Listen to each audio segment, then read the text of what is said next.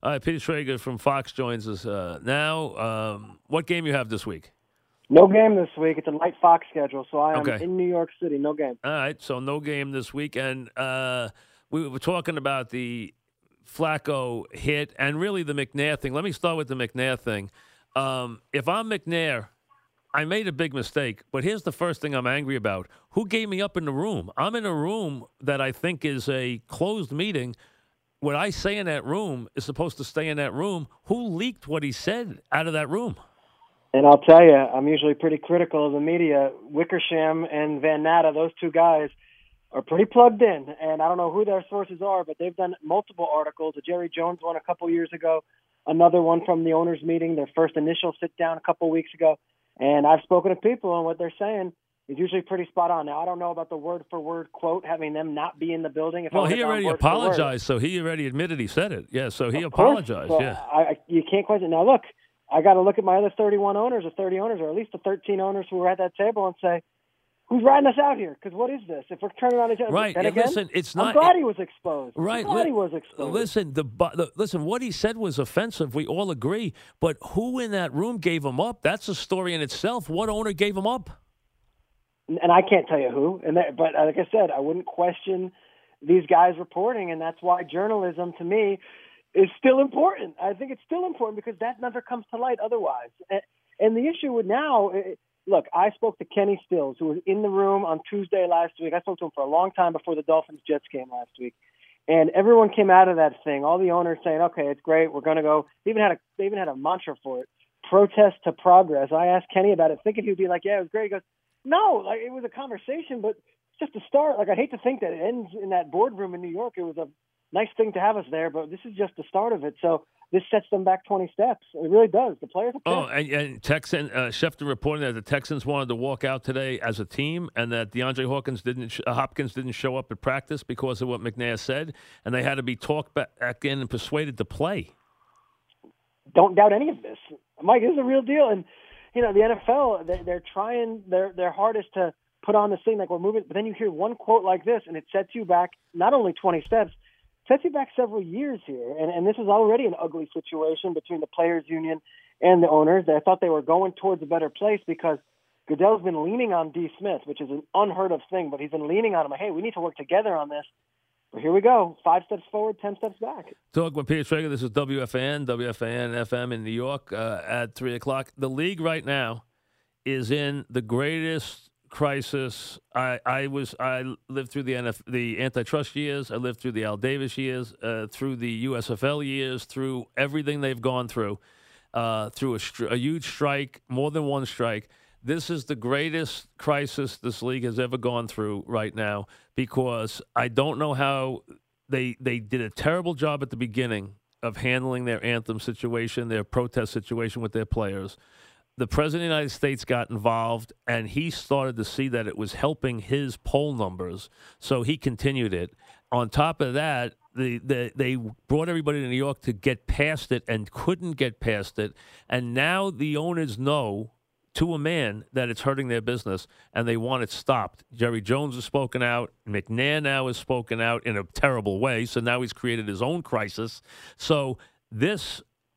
If they can't get this rectified, this season will turn into a nightmare for them. It's on its way to being one right now. I got two quick things for you. I live in New York. You live in New York. I also do stuff in L.A., and I sometimes think, all right, here's my worldview. I was doing a game in Indianapolis. I got in a cab, and cab driver picks me up, and he says, what do you do for a living? I work in the NFL. And he stops the car, turns around, and says, you can get out of the car. The NFL is dead to me. The NFL, for the fact that these guys take knees, I will never watch the NFL again. It was the first time I had a real-life experience face-to-face with somebody who was that charged up about this issue. And I said, wow, that's crazy. And the more you talk to fans who aren't in the two coasts, or the more you aren't in, like, blue state territory, this is a real deal, and it is affecting the bottom line. So the owners are seeing this.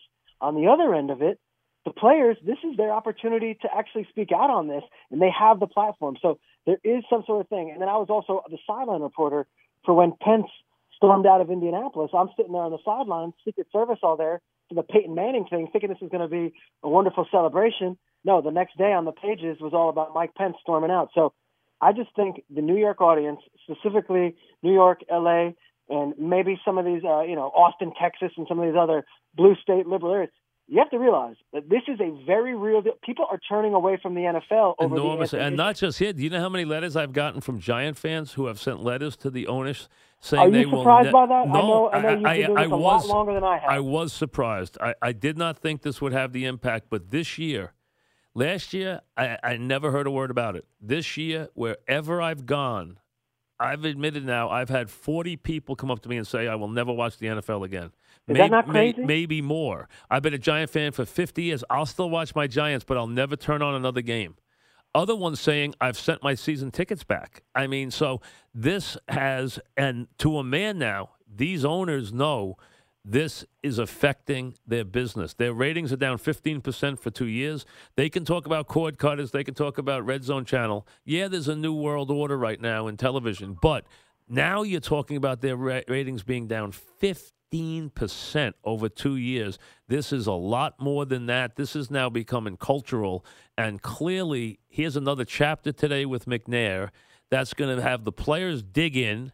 Okay, he said a ridiculous thing. Now, again, somebody gave him up. Of a room of owners, somebody gave him up, which is, to me, startling, where, listen, I understand no one's defending his comment, but the amazing thing is he's in a room of owners. One of them had to give him up. He was in a room with just owners, and they got this comment. He didn't make it into a microphone. So that in itself is a story. On top of that, You had them come to New York and try and make a deal. They couldn't get a deal done with the players. They can't get the players off the protest, where they should say, I thought they could say to him at some point, hey, tell us where you want the next step is. We'll put our resources behind it. You put your resources behind it. We'll meet with whoever we have to meet with in each city. Instead of that being the way the NFL used to do things, like with the United Way and stuff like that, sure, they can't get that done, and that is Goodell's lack of leadership. He can't. The players dislike him so much. That's the problem. They can't break through because they don't like him. They don't trust him, and they don't like him. And that's the difference between him and what's going on in the NBA. They trust him in that league. They don't trust him or like him, and he can't break through to the players. And if he doesn't, he's not going to get this closed down. Well, and I don't know how they fix this. It's going to get worse. Well, I would say this. To a man, you talk to the players who speak with Goodell one-on-one, and they all do come around and they say, he's a good man, and he is someone. Now, look, whether he can corral all this going on, I don't know if there's anybody in this country. I really don't know if there's anybody in this country who could do his job as well as he does, or better than he does, because of just so many things coming his way and so many influencers in his ear.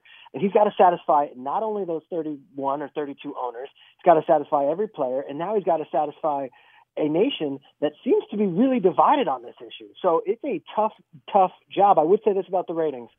As down as they are, and as much as everyone wants to freak out, still, and I'm not spitting any company line because I work on the NFL Network, but Mike, still, 9 of the top 10 programs on television it is the company line. It is the company line for this reason. We know they're Amazon, but you still expect Amazon to be up 10%, 5 to 10% a year. They are Apple. They are Amazon. They are a world ahead of everybody else. There's no question.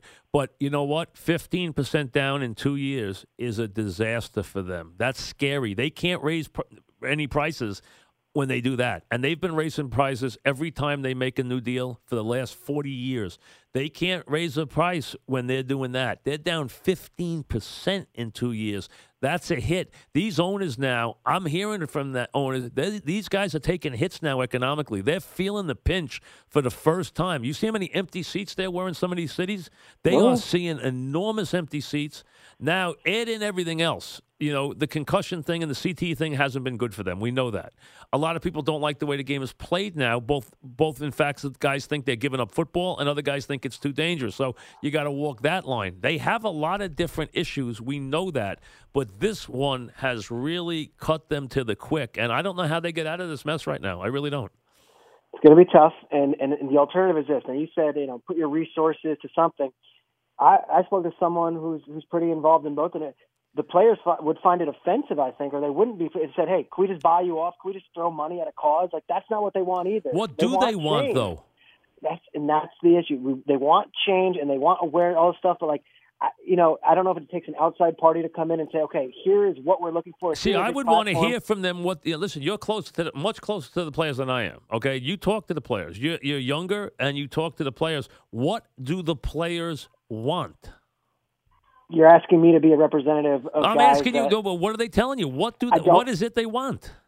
They want change. They want to see Kaepernick at the table. They want to know why there's stuff like that. Like, this is the stuff that I can't speak to as someone who's not a member of the Players Union and is not a player. But I can tell you that there is a desire for change, not only with the NFL, and I don't even think it is yet. I think it's with society, and that's a tough task for Goodell and for the rest of the owners to uphold. Now, the Kaepernick thing is an actual fissure, and the fact that the owners reacted that way to other players taking knees and other players not standing for the anthem really resonated with some of these players. And then other guys, I spoke with Gerald McCoy after week 2, I want to say. He said, well, no, I'm not going to let Donald Trump call me an SOB, but I'm also never going to take a knee for the anthem because the military means too much. When you speak to the next guy and says, well, it's not against the military, it's against, racial injustice. So everybody has a different interpretation of what the anthem is. Everybody has a different interpretation of what's affecting the business.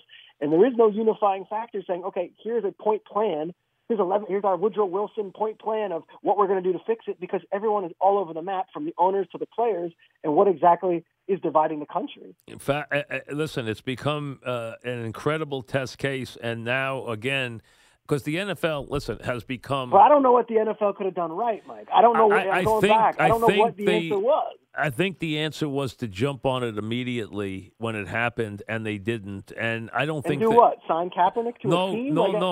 I'm talking about last year. I'm talking about when he first did it. If they had gone and said, "Hey, we're not going to have this happen. We're going to tell him that we can't do this. We have a rule in place, but we want to hear exactly what the problem is. But protesting the national anthem is not the way to do this," and jumped on it then. But that's a long time ago. That's long gone. So that train has left the station. Has completely left. And on top of this, they're hearing all this stuff, and now the owners are feeling the pinch. They're starting to feel the pinch, which is why you're getting comments like that, where you're hearing Jerry Jones and you're hearing McNair and you're hearing these guys. And McNair obviously said something he shouldn't have said. We all know that. But also there's an owner who had to know, if I leak what he said, it's going to cause an enormous, controversy, and it did. So that gets out. Now, McNair's got to be wondering who gave him up in the room. So you got that on top of everything else. You said you got Goodell trying to work with the Players Association, which, let's be honest, he works for the owners. He doesn't work for the Players Association. So that's a tricky, very tricky situation. You still had the residue of the president. So all this, and then Pence, so you have all that. It's the backdrop for the league right now. And then you have, big quarterbacks. You're in Indianapolis, you're there, there's no luck. You're in Green Bay, there's no Rodgers. Quarterbacks going down. Every time one of these quarterbacks takes a hit and you get these guys hurt, that's always an issue. So, there's a lot going on with this league right now. It really is. It's in a very, very, and unfairly, but tough luck. That's the luck of the draw. The other leagues haven't been hit with this. They have not been hit with this. Even the NBA, which has a very large African-American population, which baseball doesn't and hockey doesn't, still has not taken the hit that the NFL has. So the NFL owns this baby right now, and it's got a lot on its hands. Well, it's choppy waters, and I think if I'm an NFL owner or if I'm a fan at home, we publicly know what Roger Goodell is and who he is, and we probably publicly know what his salary is. So this is why you pay the big bucks, to get us through these waters. And again, I'm not an NFL apologist on this, but I have confidence that this game and the love for this game in this country, it will work out. And I truly feel that this year has been a tough one, but I do think that the football on the field is still good. There's still parity in the league, and I can't wait for Sunday still. And I think at the end of the day, people still look to football for an escape from all this stuff. So how do you you just hit on one of the big problems. The guys who are looking for the escape don't want that in their face. That's and the desire for some people to be able to just get away from it, and the other thing of the players wanting to use their platform to talk about exactly what these other guys don't want to hear about. All right, let's do a little football before you go. Imagine that. Yeah, football. And it is a lean week of games. We know that. So let me pick a game here. How about Dallas and Washington as one tries to stay in the pursuit behind the Eagles and the league MVP right now, which is what Wentz is. Your thoughts on that game? You get really excited when you look at what Dallas did to San Francisco. They were a winless team, but they put it on them, and that's what the Cowboys were supposed to be this year. Look at Wentz and Prescott's numbers. Everyone's crowning Wentz. Prescott's having an even better year than he did last year. I think the Cowboys go into Washington, and they're just getting going. I feel like this is where Dallas kicks it into high gear. New England loses another player, but a very important in Hightower, which will be an interesting test with the Chargers. Now, if Gordon plays, Gordon might not play this week, which would hurt the Chargers, who have actually played well the last 3 weeks. They've done a good job. So it will be interesting how much he affects the team. But I tell you, the team that is befuddling me is Atlanta. Now, I did not think that the loss of the coordinator would cripple this offense. I thought it was too good, and I was dead wrong because someone told me it's like we have the trains all off schedule. Everybody's arriving one step late. Everybody is one step in the wrong direction. That is all it is, but it's like we're all winding up in the middle, crashing into each other, and that's why we're losing these games. We're one step off. So it is, from what I hear, completely on the running of this offense because they have too many weapons. And the thing is with Sarkisian, who was brought in, it's not like he was there last year. It's not like he's been groomed through he's almost a mercenary. They're bringing him in from Alabama. They don't know him. They don't know his deal. And what's interesting with them is they were up 17 points at home to the Dolphins. You saw the Dolphins last night. And that's the team that came all the way back on them at home. And then last week just might as well not have even shown up in New England. Now, here's the deal. They were 4-3 last year and made it to the Super Bowl. They're 3-3 right now. They haven't lost a single game against a conference opponent. So they still haven't played anyone in the NFC South and lost. You know, they've got their stuff there. So the season's still wide open for them, and they can still do. But do they need to jettison? You know, Cincinnati 2 weeks in changed their coordinator. Do they need to make a change? Do they need to make a change? Is that the issue? Do they have to change? If they were going to make the change, they were going to do it by Monday, and they didn't. I think that they still feel like they've got the guy, and Dan Quinn is a pretty loyal dude, and he is pretty loyal to Sark right now. Let's see how they do against the Jets, because if the Jets beat up on them, then there's really a chance to now. Let's see if we can make a change. But I think he's safe for now. Yeah, that is it. And I'll tell you who's where you see a coach who can make a difference. McVay has changed the culture of the Rams in 1 year, and I was very skeptical about a 30-year-old head coach. And I'm always, I was skeptical of Josh McDaniel when they gave him a job. I'm skeptical of McVay, but I can tell already McVay's the real deal. I can tell just by the way the team runs on and off the field, just by the way they communicate on the sideline. This guy's got this place under control. He's the real deal as a coach. I can tell already because you can just see the way the team it operates like a real team. I don't know if it's a generational thing or what, but everyone I talked to there, including Sean and including the players, they say that the communication is so much different than it was last year with Jeff Fisher. And communication, you could talk to McVay like a person. You can text him at all hours. Jared Goff and him text all night. He's a generational difference. He's 31 years old. He lives and breathes ball. He's a single guy. He has no family. This is all he has right now. He loves the L.A. Rams. He loves coaching the Rams, and he's enjoying this ride. I spoke with him earlier today. He's doing the Fox pregame show on their bye week on Sunday. Like, this is his moment, and he's not stupid enough to think that, hey, let's treat this too seriously. Let's have fun, and the players are enjoying it. There's not a single guy in that locker room, even Sammy Watkins, who's not getting the balls, isn't all on board on this, which is a huge deal in the NFL today where everyone wants their targets. And even when they're winning in Pittsburgh, you hear that this other kid, Bryant, is upset. All the Rams guys are having a blast, and that's the ultimate statement to a culture change, and that's what he's brought. I compare this to what Vermeil did with the Eagles. I actually believe that, and he didn't do it as quickly, but he did it within a couple of years, and he burnt out doing it. I understand. But yes, I saw him change the culture of that team that quickly. This guy has changed the culture of this team this quickly. He has actually changed, and you don't see it often.